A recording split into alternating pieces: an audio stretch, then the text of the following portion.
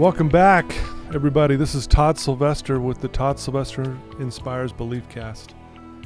Many years ago, I started doing this thing every morning that kind of sets my day, kind of helps me feel the spirit, helps me get centered. I call it my morning meds. Actually, I call it my hour of power. It's something I've been doing for, over 20 years now. And I was taught by one of my mentors back in the day. It has been the single greatest thing I've done for myself, and it's allowed me to become a better person in all aspects of life. And I'm just grateful that I've had the opportunity to be able to do that. As part of that hour of power, I play music in the background to kind of set the tone and set the mood.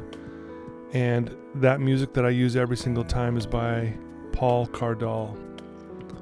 And, I've always wanted to meet him and to tell him thanks because it has inspired me in so many different ways. This music has made me feel like I do matter. His music makes me realize that I'm okay. And I've always wanted to thank him. And today, that dream comes true. I actually have Paul Cardall in my studio today. So welcome, everybody, Paul Cardall.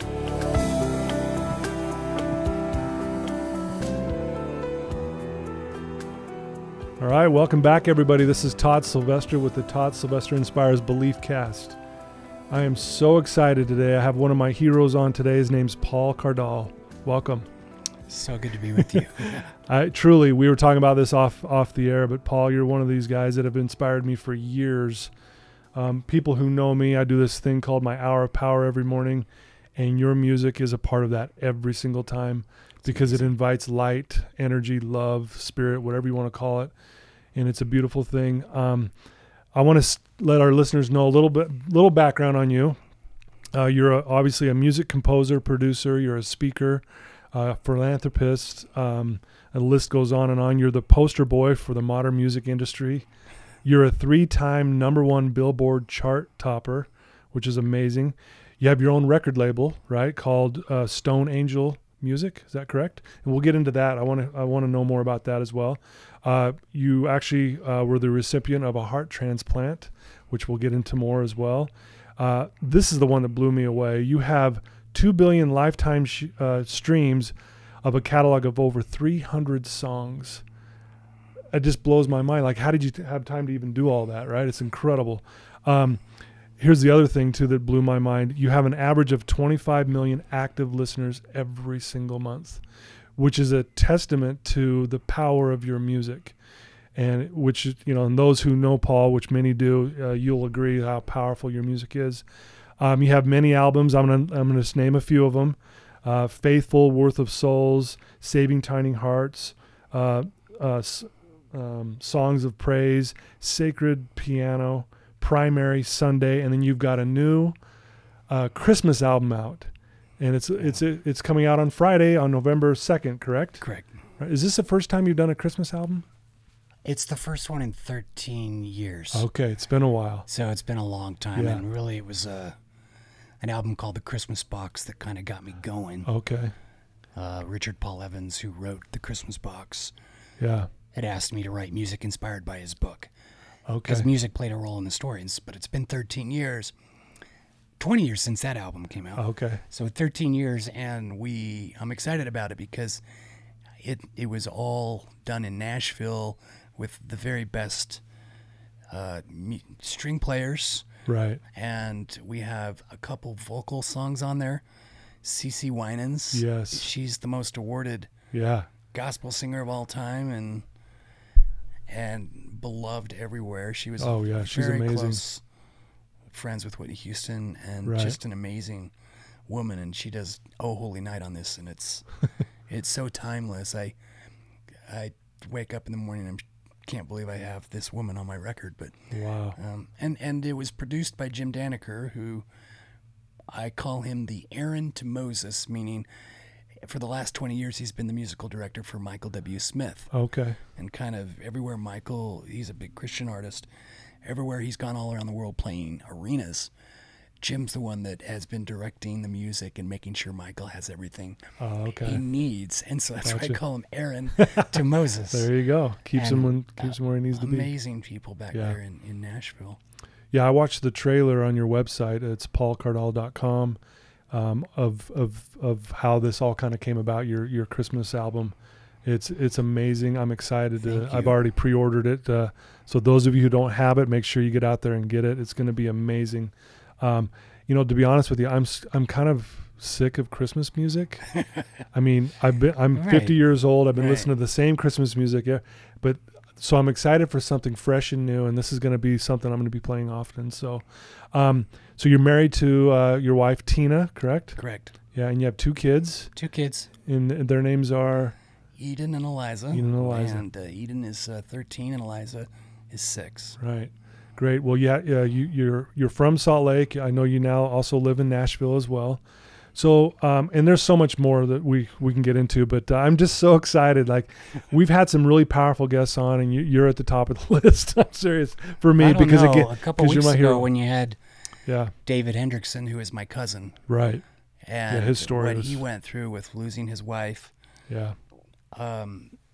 If you get a chance to watch, listen to that podcast, listen, because he's inspiring. He really is. Yeah, I'm so grateful that I get to do these things because, to hear these kind of stories are so, they're tragic in what happened, but how they survive it and move forward is so inspiring, Their story paralleled my story when, I had received a heart transplant and then his wife, Julie, needed a lung transplant. Right. So we spent a lot of time together talking about reality of mortality. Right. And then being dreamers of what happens after.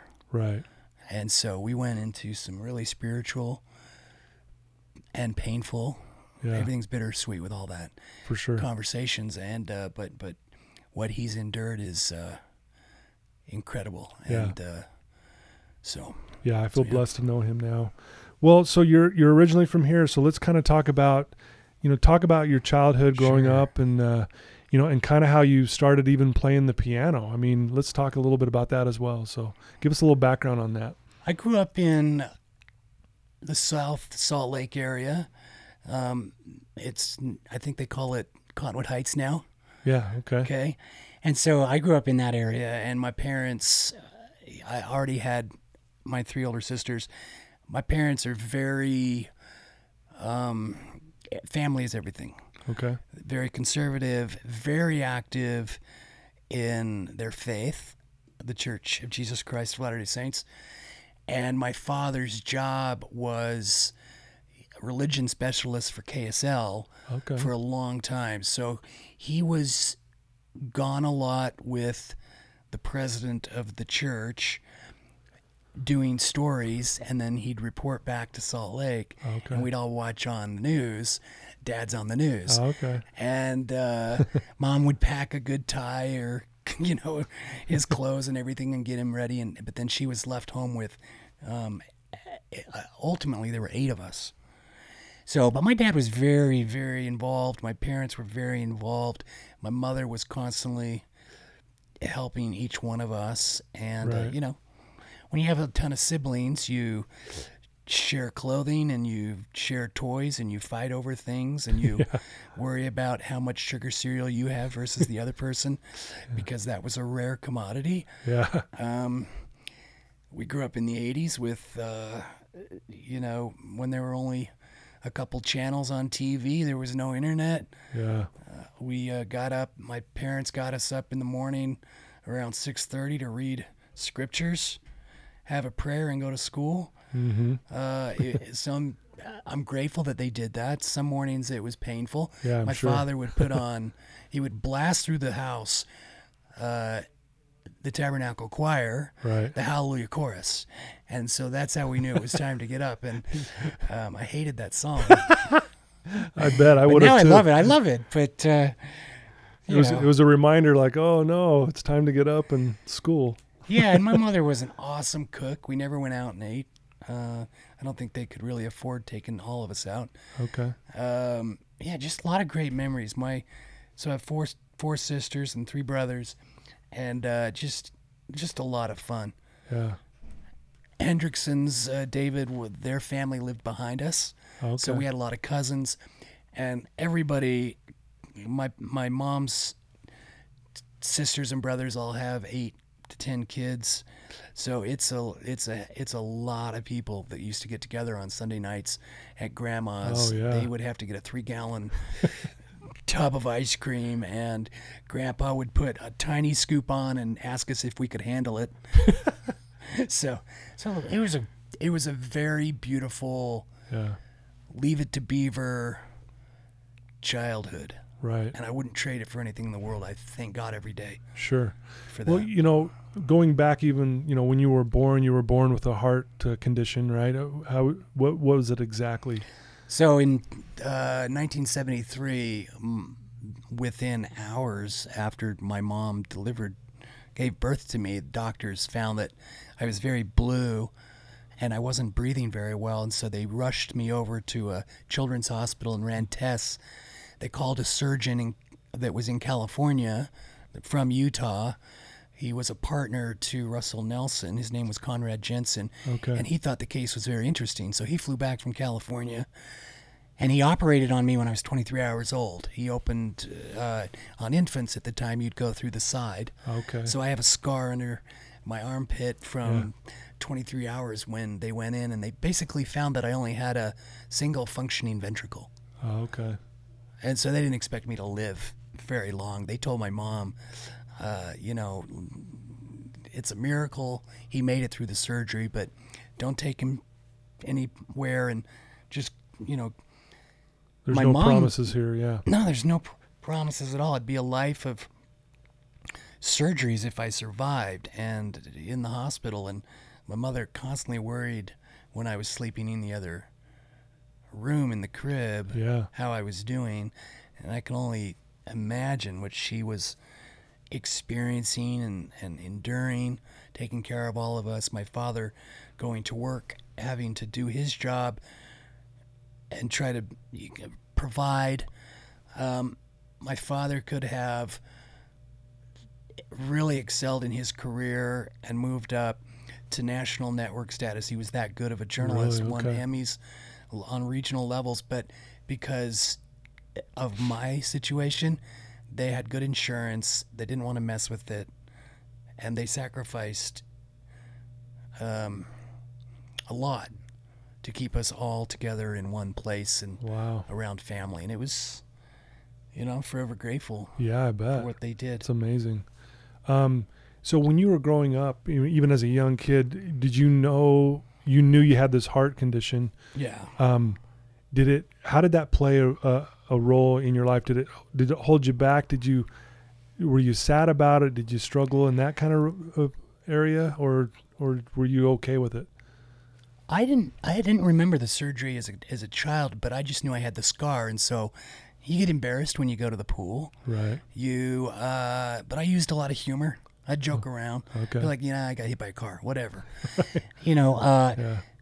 My mother and father instilled in us such great faith in a much larger plan that God has for us than just, What's going on here? you got a problem.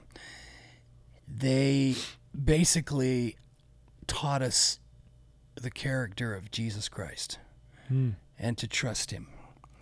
And it took a long time to really understand what that meant. Yeah. But it was a miracle that I was alive, and so it was, you're very special. Right. Yeah. And they would use my experience and the fact that I was alive to teach all of us about faith and prayer and fasting, things related to my faith that are very sacred to me, Right. that I believe work and are very effective. Yeah. And so then when I was 13, I got so sick, they knew that I had a bad infection in my heart, and I was in the hospital for months, and it got so bad to where my family came up to say goodbye to me. Wow. Okay. I didn't know what was going to happen. And I really don't remember much about that time period. And then I recovered from that surgery, which they again said, I even heard the doctor, it's a miracle. Really? So I didn't know if I was going to grow up, live very long. I just, one day at a time, you survive and you adapt. Then I went to school, and they said, you're going to have to come back next year after your 8th grade year, and you're going to need another surgery because there's so much scar tissue. Plus, there's this new procedure called the Fontan. It's going to make you feel a lot better. Right. So I went to school knowing at the end, and I went and I had that other surgery. But during that year, I was very blue, and my lips were purple. Girls called me Purple Plum. Oh, really? And at first I was like, man, why you call me Purple Plum? But then girls were talking to me. So I thought, that's fine. You can call me whatever you want. So you flipped it around. You were excited. Yeah. Girls were actually paying attention. Yeah, because I was just barely starting to recognize that at that age. And then I had a couple kids make fun of me. I got some bullying, but I always used humor. Right. Just to joke around. Yeah. And, like I had so many scars on my body that whenever I went to Raging Waters, which was the big water park, little kids would look at me all funny, kind of, they're confused. They don't know what's going on. Yeah. And I'd say, hey, listen, this is why you don't do drugs, and this is why you don't get in a gang. Yeah. Because you get, you have to get scarred up, and it's not good. And so believe Nancy Reagan. Yeah. So, just say no. Just try to use humor through your pain. Yeah. And did you find yourself at times, though, when you were alone, like were you sad? Did you ever, like say, why me? Why do I have to be going through this? Did you ever? I never as a kid ever felt anything other than this is my responsibility to go through this so that people can learn from this. Wow. That's what I was thinking, but there was a time when on that age 14 surgery, it was that they had messed up on something. The pacemaker they put in me was faulty. They had to get a new one. My surgeon went out of town on vacation, so we had to get a different surgeon. I was in a lot of pain. I remember being rushed down to surgery, totally drugged up, telling my dad, I'm so sick of all this. I really just want to die. Right. And he's like, it's like I stole a candy bar. He goes, you go in there, you have an operation, and you survive. And I don't know how he got the gall to do that. Really? But he had the strength to tell me what to do. He chastised me. Really? Go survive. Really? And I did. That is amazing. I love that because it's just like, let's put it out there. This is what's going to happen. Yeah. And that's faith, man. I'm going to survive this. It's scary. He totally had that power of intention. Yeah. He put it out there. You're going to survive. My parents were always, you're going to grow up. Wow. There was never a question of. I just love that. Well, that's part of why I call this podcast a belief cast, because it's about people with these amazing beliefs. And this is the point right here. It's like something like that, where here's your parents teaching you at such a young age, this is how we do things. This is how we're going to live our lives. We're going to believe, man. And this is how we're going to do it. I don't know. It just chokes me up to think about that they said that to you. You have to change the way you think if you're going to change. Right. You can't have any doubt, meaning, for example, I hear somebody once say, it's impossible to move a mountain. You can't really move a mountain. And I'm like, there's guys all the time up there with big Tonka truck toys moving stuff around all the time, and they use it for pavement. Right. So they're doing it right now. Yeah. So it's all perspective. Yeah. Yeah. It's all perspective. Wow. So I love that. I'm grateful my parents are so convicted in their faith, because it didn't just bring in this divine assistance. It brought in a community of believers. Yeah. And it was like recruiting an army not only to comfort my family, but to pray. Yeah. And when you have all that positive energy going one place, Yep. and I know it works because the minute you get that miracle and the minute it's announced he survived, everyone stops praying. So you feel that. I've felt this so many times. Really? I've literally felt like all of a sudden a darkness and a loneliness. Yeah. And I'm like, where's that light? Where is it? Yeah. And I realized people stopped praying, and now it's just me Yeah. Right. and my parents. Yeah. So anytime there's been funerals, I always say, look, they're feeling that energy right now because of the love. But the minute we put people Yeah. in the ground, we need to follow up. I love that. It goes with, one of the principles I teach my clients is where attention goes, energy flows, where we put all that. So all this attention was on you surviving this, and everyone's praying and fasting and doing their thing. So yeah, you feel this. And it's interesting though that you actually felt when it stopped. You could actually okay, they're not doing that anymore. Yeah. You could feel it. And I probably felt it the most after my heart transplant when I was 36, because there was so much attention given to my case. And even though you're in a hospital feeling completely alone at night, when the sun comes up, you have so much love and support. But then once you get that miracle, man, I don't know what happened to me. I was not the same person after Really? the transplant, and I got into the worst funk. Like you felt depressed almost? Is that what it felt like? I know now that I was depressed, but the best way to explain it is, for Christians, there's the parable of the 9 lepers, the 10 lepers. Right. And Jesus says, go and, you're healed, but you got to go show yourself to a priest and then come back. And that was part of the law. You have to show yourself to a priest so they could publicly announce that you're healed and clean and can move among the people. So one of them, before he went to the priest, came back and thanked God. And God always says, well, where are the 9? I healed them too, but where are they? And I sometimes think to myself, at that time I was like, I feel like one of the 9 lepers, and I'd love to thank the Lord because he was very intimate in raising me up through doctors. I mean, he literally used doctors to raise me from the grave. Yeah. And I'm like, how come I can't figure out how to get that comfort knowing that I thanked him?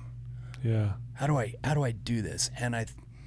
And so I felt like one of the 9 lepers, and I started to sympathize with the 9 lepers. Like, there were so many handlers around Jesus. I don't know how you get through the crowd. Right. Yeah. That guy was so popular. How do you get back to him? How do you get in there? Maybe one of the 9 lepers needed their mother, or was helping their mother and couldn't get back. Or maybe there was another emergency.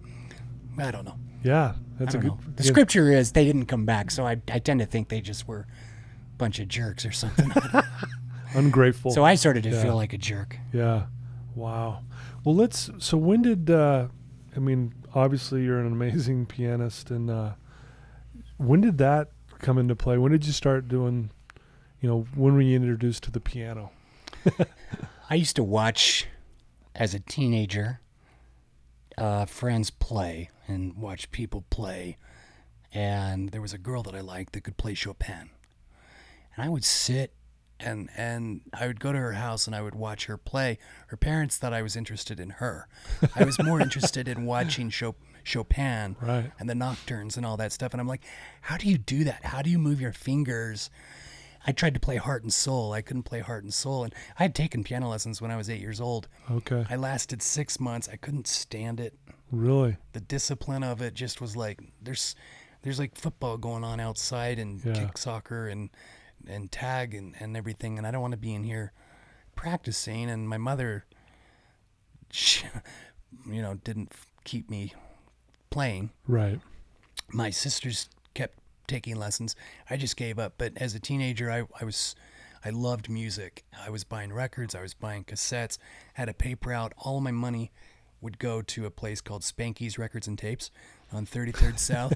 And after junior high, I would walk over there and I'd just browse through music, and I would buy it and listen to it. And my dad would always say, "Hey, we can hear the bass through the floors," even though I just had like a little boombox from the 80s. Right. And I would crank it and listen to music, and I was obsessed with it all. But I wanted to play piano, and I had a friend who could play Billy Joel and Elton John. Oh, wow, and yeah. it was so fun to watch in Heart and Soul. And he was a very healthy, physical guy.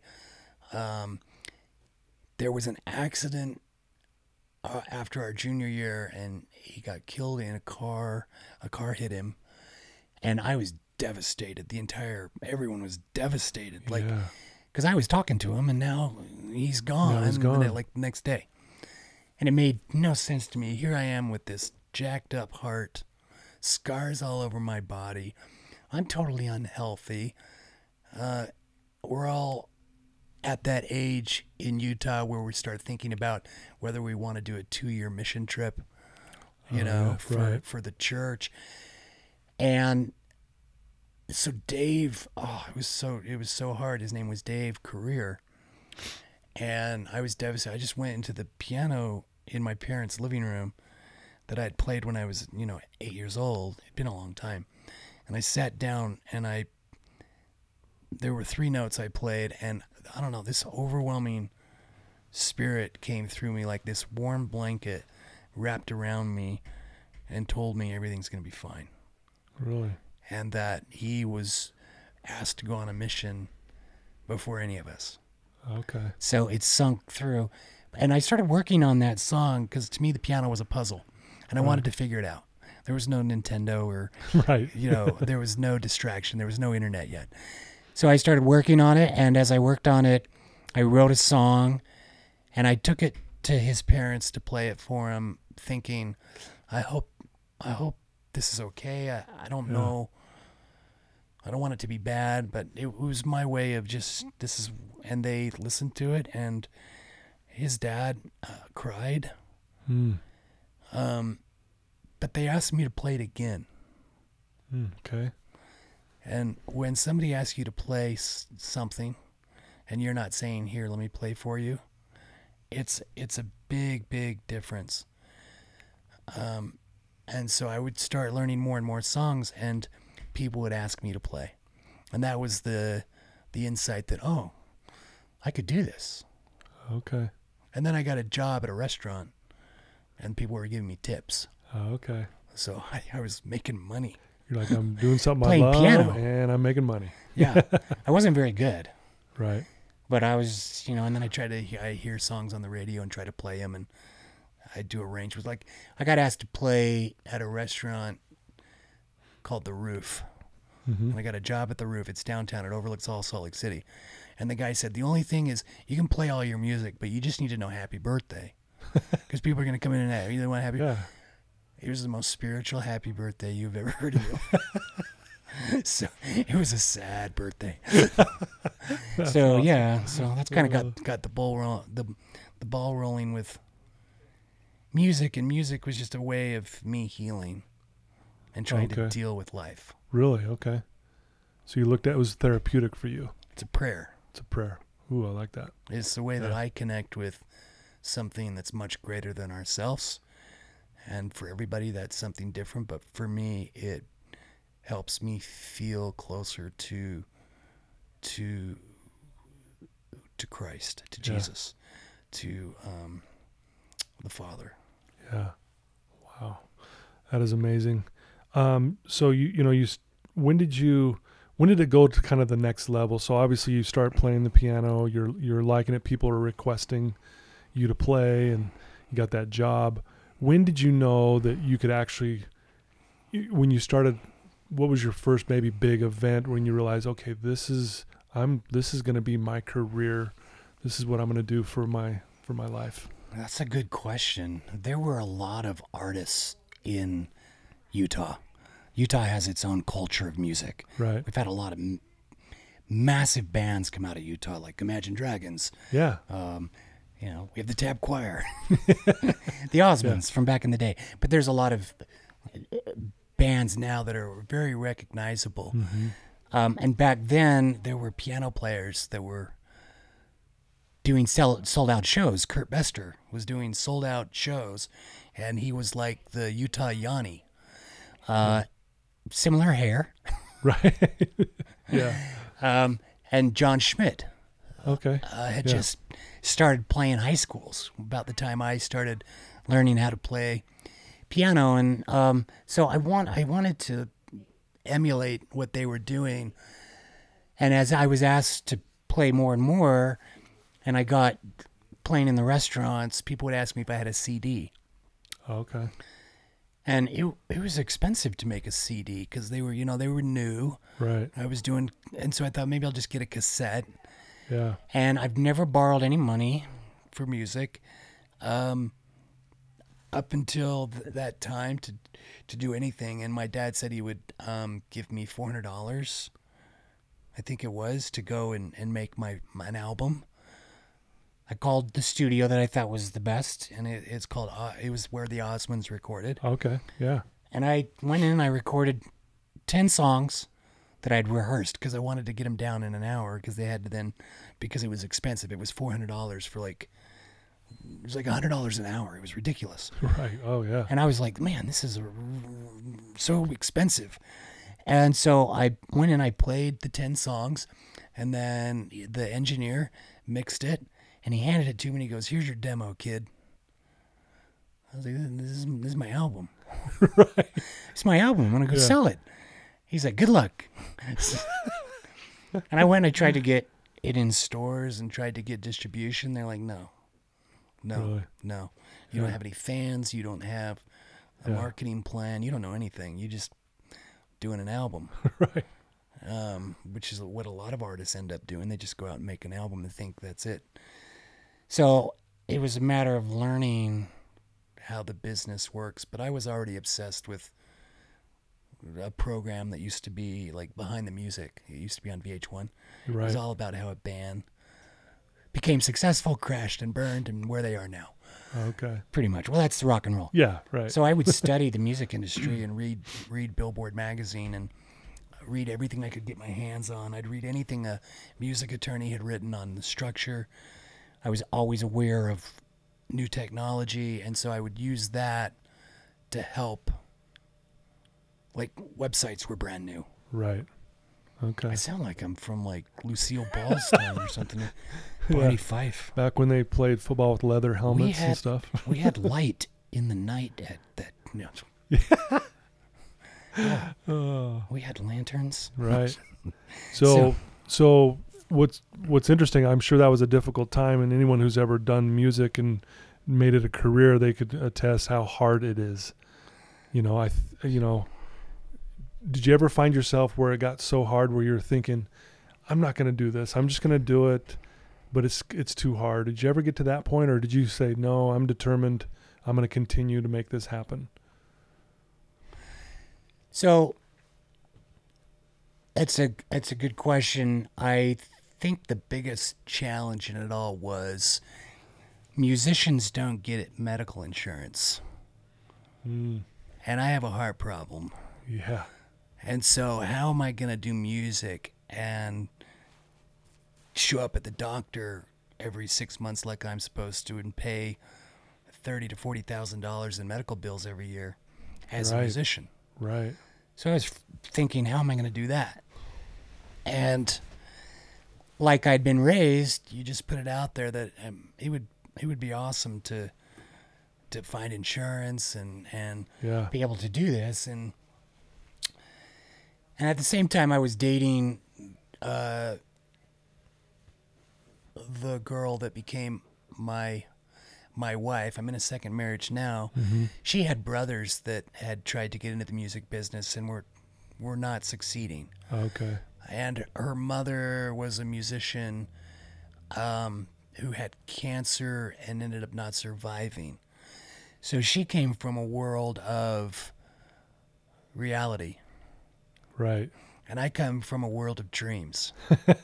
Yeah. Where you make dreams reality. Okay. So it was a very difficult match in that situation because I knew what I wanted to do. She knew what was actually a reality and would remind me. And fortunately, she got a job as a nurse. Okay. Which was absolutely incredible. Right. Because you get medical benefits and everything. Yeah. And she's a saint. She went and she did that, and it really, really helped. Yeah. Put you in a position to do it. Yeah. So I was able to do it. I still had a couple jobs, but after my Hymns album, which was my third record, I never had another job. Wow, that's amazing. Real quick, how many albums do you have now? After your third, how many do you have total? Do you know? Too many. Too many. I have a Christmas album. Yeah. Yep. November 2nd, people. I have a Christmas album, yeah. Yeah. Yeah. Before that, no, there's a lot of albums. I think there's over 20. Yeah. And music for artists, it's like our journal. Like, if you listen to that album, that defines what we were processing and feeling and thinking. At that time. Yeah. Yeah. Wow. That's awesome.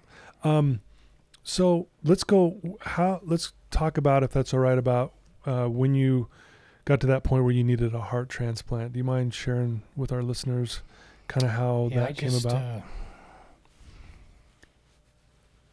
I kept seeing doctors, but when you turn 18, you can't go to a primary children's hospital. I don't know how it is now, but you couldn't go and get the care you needed. Mm-hmm. And I had a congenital defect. But most people that had what I had were not alive. They had. Okay. I had survived. I survived the longest from that era. Really? Here, living in Utah at high altitude. High altitude, the air is thinner, it's harder on your lungs. Okay. And so your heart has to work harder, and your liver, which is the backup generator for your heart, so it looks like I'm an alcoholic on an x-ray. Right. At the time. And so I just started getting sicker and sicker and sicker when I turned 33, and I was wearing oxygen all the time. And there's some advantages because I did get a handicap pass and was able to get parking at Costco and jazz games and front of the line at Disneyland. Went to a BYU game and I showed my card and they escorted me to my seat and made sure everybody got out of the way. I was like, this is kind of nice. Right. I like this. Only in America. Yeah. So there's advantages, and again, you use humor through it all, and I was always on medicines. But yeah, I just got sicker and sicker. My body was not processing protein. Okay. And it's called protein-losing enteropathy. So I either needed a reconstructive surgery or a transplant. Unfortunately, there was a doctor who knew what to do, because I had to go see a doctor out of my health insurance, and then he would have to send the test over to the hospital that had my insurance, and then he'd get the results back like a week later. Okay. It was messed up. Yeah. It was so messed up. Yeah. So finally she came, my cardiologist, my adult cardiologist, and she started seeing me. She's like, you need a transplant. And other doctors were like, well, you get a transplant, you're going to die. She's like, you do the revision they want you to do, you're going to die. I'm like, well, die plus die equals survive. Or resurrection. So I'm trying to live my life after Lazarus. So if you could just, dial that in. Yeah. I always tell people that when I die, the first person I'm going to go ask a question to, Lazarus. Right. Lazarus. Yeah. So after he did that for you, how many speeches did you have to give to congregations? Right. He's like, I was booked solid. Yeah, he'd spread himself then. Yeah. So things just went downhill. They just got horrible. Yeah. I couldn't work. I couldn't perform anywhere. I couldn't keep Facebook. Well, Facebook was brand new. I couldn't keep social media up. I was very private about it. Then I realized if I'm going to put food on the table, I need to start telling my fans what's happening. What's going on, yeah. And get a little sympathy, because we need the money right now. Mm-hmm. And that was around the time that all the musicians in Utah that are doing benefit concerts all the time came together and rallied and did a benefit concert for our family. Right. And raised a ton of money. Fortunately, we ended up being able to use the insurance, so we took all that money that was remaining and we put it over to Salt Lake Community College and created a scholarship for other kids like me that have so many medical bills they can't go to college.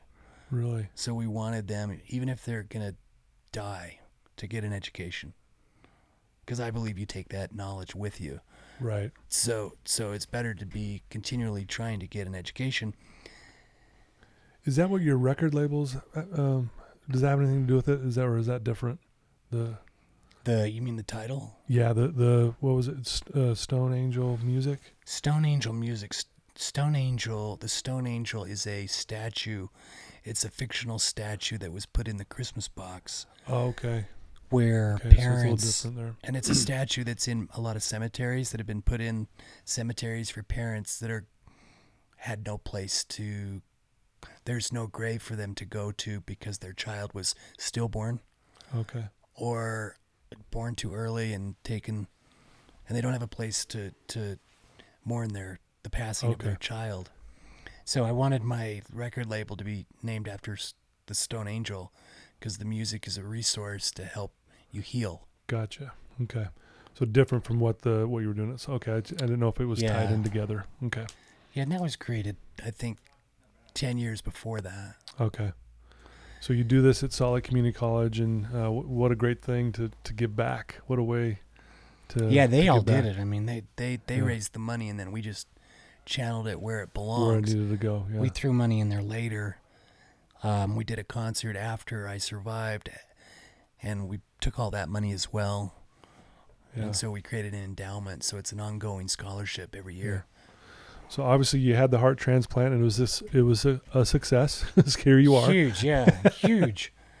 There's a picture. I'm sitting in the intensive care with hundreds of tubes going in and out of my body, and my cardiologist is looking at me like it's alive. I'm not kidding you. The look on her face is like she cannot believe it. Really? Yeah. Amazing. So that had to have been, so you get done with that, and probably did it make you look at life even more differently than you had before, or was this just you expected it and so you just kept moving forward, or did it kind of make you look at things differently? I expected to survive, but I had to get to a point before that miracle to where, because we waited a long time, 385 days, I had to get to that point where I was willing to do whatever God wanted me to do. If that meant die. Yeah. I was trying to survive because I had a child. Sure. And my mindset back then was, whenever you want me, Lord. My mindset now is, not right now. Right. Because I just survived. I've got a healthy heart for the first time in my life, and I want to enjoy everything He's got here for us. Right. So I always, in my prayers, I always joke with Him, hey, remember when the guys told your son, where are you going to go when you're gone? And Jesus said, where would you like to go when I'm gone? And a couple of them were like, hey, we want to come where you are. Yeah. And then John didn't say anything, and John just sat there. He's like, Jesus is like, what's the matter? He's like, I don't really want to come where you are. I want to stay here and tell everyone about you. Yeah. So I always say, hey, I like the John thing. Yeah. I like to use the music as a tool to help people Right. find what they're looking for. Yeah. I would imagine you have a lot of people reach out to you all the time and the impact that your music has had on them. And I don't take any credit for it because I really do feel that it's beyond me. Mm-hmm. I'm just trying to go through life and explain emotions that I'm experiencing through music. Right. And I put it out there because I want people to feel the love of God. And that comes, everybody feels it different. Right. But music taps into music is not the one that heals you. Music creates an atmosphere that allows you to do whatever you need to do to feel what you need to feel. And I think through the music, God is basically saying, I care about you. Right. Wow, that's beautiful. Have you ever, and I'm sure, I think I know the answer to this, but have you ever played something and when you got done playing, you were just like, that whole thing was just inspired? And you probably had that several times, but. I think there was a couple times where you're playing a melody and you just know that this is like a message for somebody. Yeah. I was asked to write a hymn by one of the Church of Jesus Christ of Latter-day Saints senior apostles because his name is David Bednar, and he told me that he wanted to get a message out to the members of the church Mm-hmm. that God is a very personal God, that he knows you individually, because because when you go to these big conferences, it's all collectively. Right. And they're talking to us collectively instead of individually. So he wanted to make it very clear that when Christ suffered, he suffered for you.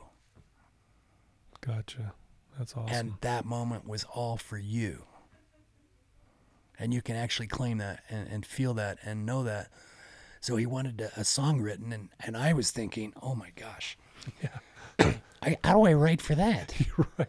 Yeah. So I beat No myself pressure. up trying to come up with this Chopin. Right. I wanted this revolutionary piece of music, Hallelujah Chorus, Yeah. How do I get that played every morning for fathers to wake their kids up? And so, Right. so I just worked at it and worked at it, and I could not do it. And I was so discouraged. I think I was more discouraged about that than a heart transplant because I wanted it to have an impact that he was expecting. Right. So I went into his office. I'm like, listen, I'm not getting anywhere. I don't know that I'm the right guy. He said, oh, you're the right guy. I said, well, then can you send a message that I need the song? And Right. he said, well, did you do everything I asked you to do? He wanted me to review the lyrics with my wife from scripture that she doesn't necessarily believe in. Oh, okay. Because she's a Catholic. Right. And how do I get her to read scripture that comes from my culture? And I put that off because I know she's not going to touch that. Right. Finally, I came back and she said, well, what did David tell you? Because they were on kind of a first name basis. What did David tell you? Well, he told me I didn't do everything I was supposed to do. She goes, well, why not? Isn't he your priesthood leader?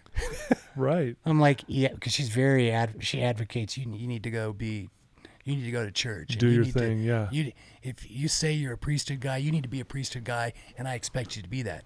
Because coming from her Catholic faith, a priest, I mean, that's a big deal. Yeah. Very big deal. Sure. So if we claim that, you better live it. So she's basically saying, well, why didn't you ask me? I said, because he wants me to review the lyrics, and the lyrics are in the Book of Mormon. She's like, well, why didn't you ask me? I said, because I didn't think you wanted to read that book with me. She goes, well, we're doing this for him. And you need to get it done. She's a lot like my father in the sense of get in there and get it done. Get it done. She's a tough, amazing woman, worked on Wall Street for 13 years and left that to go because of 9/11. She was there in New York on 9/11. Okay. And changed her whole lifestyle over to nutrition and health, and went to California and worked for Saddleback Church, which is one of the mega churches, and did mission trips to rescue women from sex trafficking. She did micro financing trips in Sri Lanka, and so very spiritual, very, very good woman. Right. And so, after that, I did what he asked me to do. And so in the middle of the night, I had all this energy, and I drove to the studio. I sat down, I started playing this melody that was like, I felt like I was playing a nursery rhyme because it was so ridiculously simple. Right. And I recorded it, and I forwarded on to Elder Bednar, and I got a call at 10 o'clock. I was at the grocery store. This was in the morning. He goes, "This is great. This is the one. This is exactly this is the melody. Come in and let's figure out how to put it all together now." Uh-huh. And so that was a really exciting, challenging, soul-searching. Oh, man, it sounds like it. And I got to understand through that process the value of my wife's relationship with God. Yeah. Her loyalty, her commitment to him. I want to be her. Wow. Yeah, you get emotional when you talk about that. Well, yeah, she's. What a blessing. What a blessing. That's amazing. I got a few more questions for you that I want to ask. And then, obviously you've written many, many songs and played many, many songs. Is there one that you like the most? Is there one that stands out to you that you just love? This is the one I love the most, or they all kind of, have some meaning to you? Everyone is unique and different, but there's one song that I arranged, and it comes from a 30-second melody that Michael Giacchino wrote for a TV show called Lost. Mm. And in that show, all these people are on this island, and they don't know if they're dead or alive. And it was happening while I was waiting for my heart. Okay. And so I would watch these from the hospital, and it was the final season. Yeah. And I know this is ridiculous, but the final episode was happening, and I was like, I gotta survive so I can find out what happens on Lost. Right. Yeah. And sure enough, I got called into surgery. And I survived. And then a lot of deep things happened, a lot of spiritual things happened, a lot of sacred things happened. And then I got to see the final episode of Lost, and again, there was this melody, and it's this little melody that is played every time somebody dies, and they're actually gone. Okay. And so I went to the piano in the children's hospital because I was able to go in as an adult and be there and get my surgery. And I went to the piano with my oxygen once I got out of the intensive care, and I sat at the piano and I just started playing that melody. And I turned it into this whole piece of music, and it just was so moving. It's called Life and Death. And it's so moving and so stirring. And then we had the strings and everything to it. And it's probably the most downloaded song in my repertoire. Yeah. It's been, I would say about 300 million downloads. Wow. Of that song streaming and downloads. It's That's amazing. Yeah. It's just powerful. That I've listened to that song probably 1,000 times. Wow. Honestly. And I've even seen the video, and it shows you in the hospital at times, and through that whole process, and it really takes you there. Kind of helps me, obviously seeing it too, but yeah, such a beautiful, beautiful piece. In that video you see my younger brother, and while I was waiting for my heart transplant, my younger brother, who was 32 and going to the university, died. Yeah. Yeah, he experienced an accident with a police officer and a taser. Oh, really? And Okay. it ended his life, the taser. Oh, wow. So that was the other thing I was dealing with, waiting for the At the same transplant. okay, I didn't put that together. Wow. And so life and death kind of had a lot of thought about him.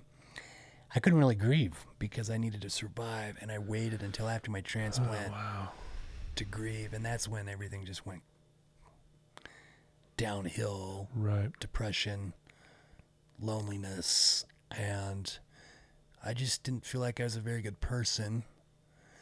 I felt ungrateful, unworthy, and I really was getting beat up by a lot of thoughts and feelings, and feeling undeserving, and so my marriage just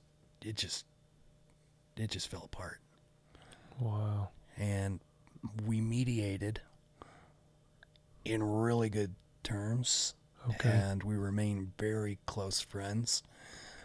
And the miracle of who she married and who I married, it's almost like a fairy tale Right. ending to divorce, because everyone is so, I don't know, everyone's just good. Yeah.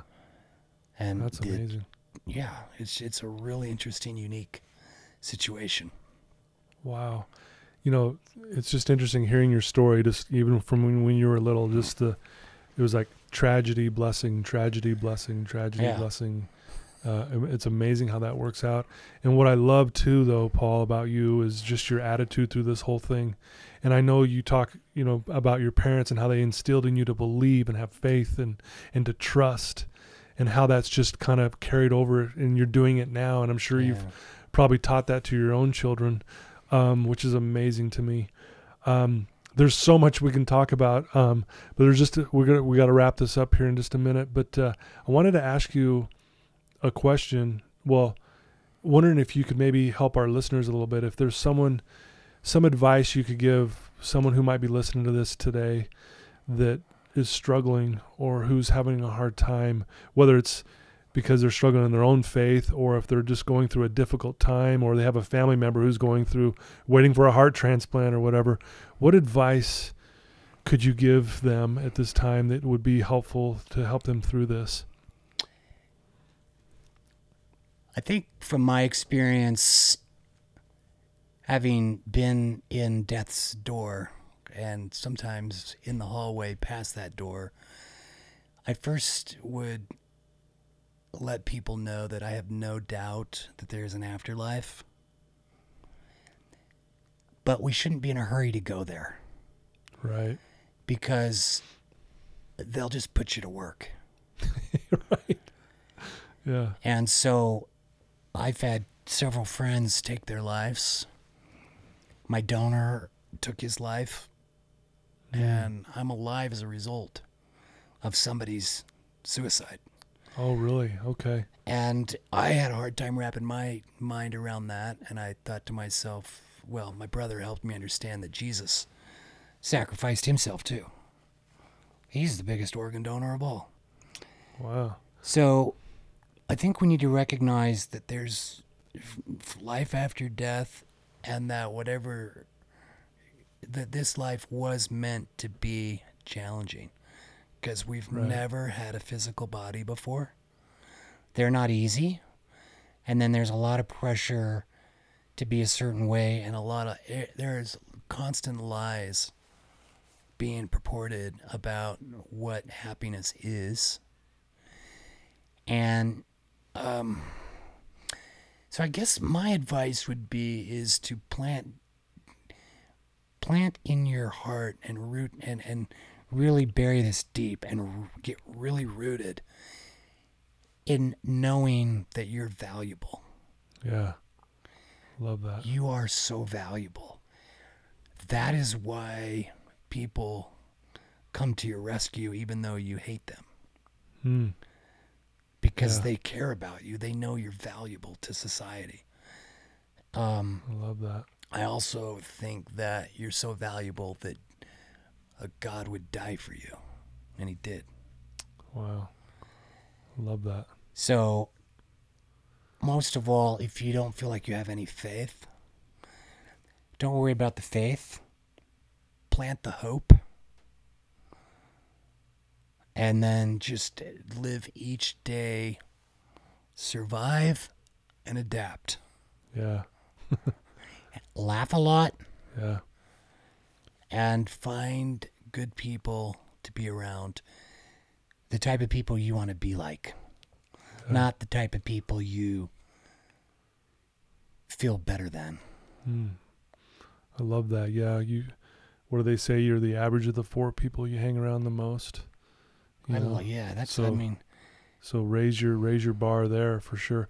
And I love what you said too. I mean, great advice, great challenge for all of us. But how you use humor through this too. You did that a lot, kind of to ease some of the pain in the moment. So I'm going to have fun with this. Yeah. It is what it is. I'm dealing with it, and I'm going to have this. I'm going to have fun with it. Yeah. I love that about you as well. It's not always easy to be, laugh. You got to get a good friend or a good spouse to joke around with. Yeah. Yeah, that's helpful. I think the other thing is you got to create adventure. Like in my marriage, what I didn't do in the previous marriage, I do now. My wife will, we have kind of, it's called a 72-hour kit. Okay. So I may grab that, or she may grab mine, and we're going to go, I'll surprise her. Hey, we're going to a hotel tonight. Right. Just a random hotel. Yeah. Oh, yeah, it's going to cost, but I'm investing in my relationship. Yeah, I like that. Because I didn't invest as much as I wanted. I didn't know. I was naive. Now, sometimes we have to learn hard from hard loss. Hard loss is where we learn. Make things better. Yeah. Yeah, it goes with, life happens for us. Yeah. We go through these things. It's for a reason. And a lot of times it's to wake us up. Snap out of it. Snap out of it. Like C.S. Lewis always said, it's almost like God wants us to grow up. Right. And sometimes it feels like we go to the door and he just slams it in our face. Right. C.S. Lewis, man, he has a way with words, right? I wanted to tell you my favorite song of yours. It's on your primary album, and it's the bonus track. Oh, no kidding. Yeah, where you can hear the kids playing on the playground. And it's going to choke me up to talk about it. But what I love about it, it takes me back to when I was that kid, when I believed in everything. I loved myself. I loved everything. I had faith as big as the universe when I was that age. And it just takes me back to that, and then to hear it play, and it ends with hearing those same kids again on the playground, and it truly is. I've probably listened to that 2,000 times. I'm not kidding you. Wow. That's so beautiful. It's seriously one of my favorites. There's many more. I could keep you here all day, but I won't do that to you. But that would be selfish of me, and I really would love to rub shoulders with you more and more. Absolutely. Hope we can do this maybe again, and I want to just tell my listeners, if you don't know about Paul, which I'd be surprised, but, he has a website, paulcardall.com. Is that the best way to kind of get to know you better if they don't know you? Is that the best way to know? Yeah, I'm on social media. There's Instagram and Facebook, but my website will get you access to all that stuff. Yeah, come friend me, as you say. Yes. I guess the millennials say. Right, friend me. Yeah. Friend me. Tag me, dude. And then again, another reminder, your Christmas album's coming out on Friday. Yeah. Best way to get that is that through iTunes and... Yeah, wherever you like to get your music. Wherever it is, stream it, want to steal it, whatever you want to do. Okay. There you it's go. all relevant. It's all relevant. It's like if somebody stole my scriptures once out of my car, I was like, well, guess they needed them. Hope they're reading them, right? Yeah. Well, Paul, I want to thank you so much. You truly are an inspiration to me and to millions of others around this world. You're definitely here for a reason. Despite all the trials and the close calls and actually having to have a heart transplant where they didn't know it was even going to work. And but truly, when you listen to your music, there's a reason why, because you are helping so many people. Thank you. Actually, when I'm going through it, and I would imagine others too, I love myself more after I listen to your music, and I do feel that love of God and the Spirit, and it's a powerful thing. And I'm just grateful that I know your music, but now I'm sitting here across from you. It just blows my mind. Truly, I'm thrilled and humbled to be part of this. What you're doing is so important and so valuable to help people understand how valuable they are. Yeah.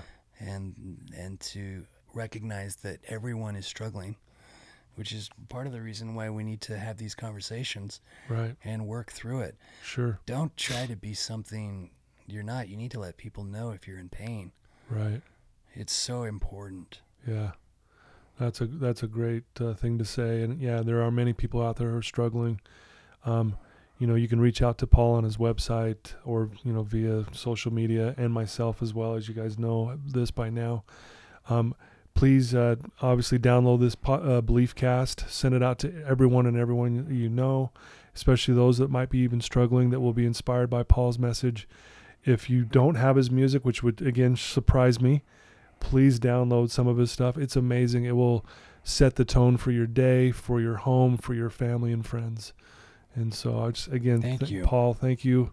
Truly an honor. And listeners, thank you for your support, and for helping me. Even, this is now trending on iTunes, which I'm so grateful for, and couldn't do it without our listeners. So thanks for everyone, and thanks to God and this experience that I had with Paul today. So thank you, Paul. Yeah, you're welcome. Okay. Thank you, everybody.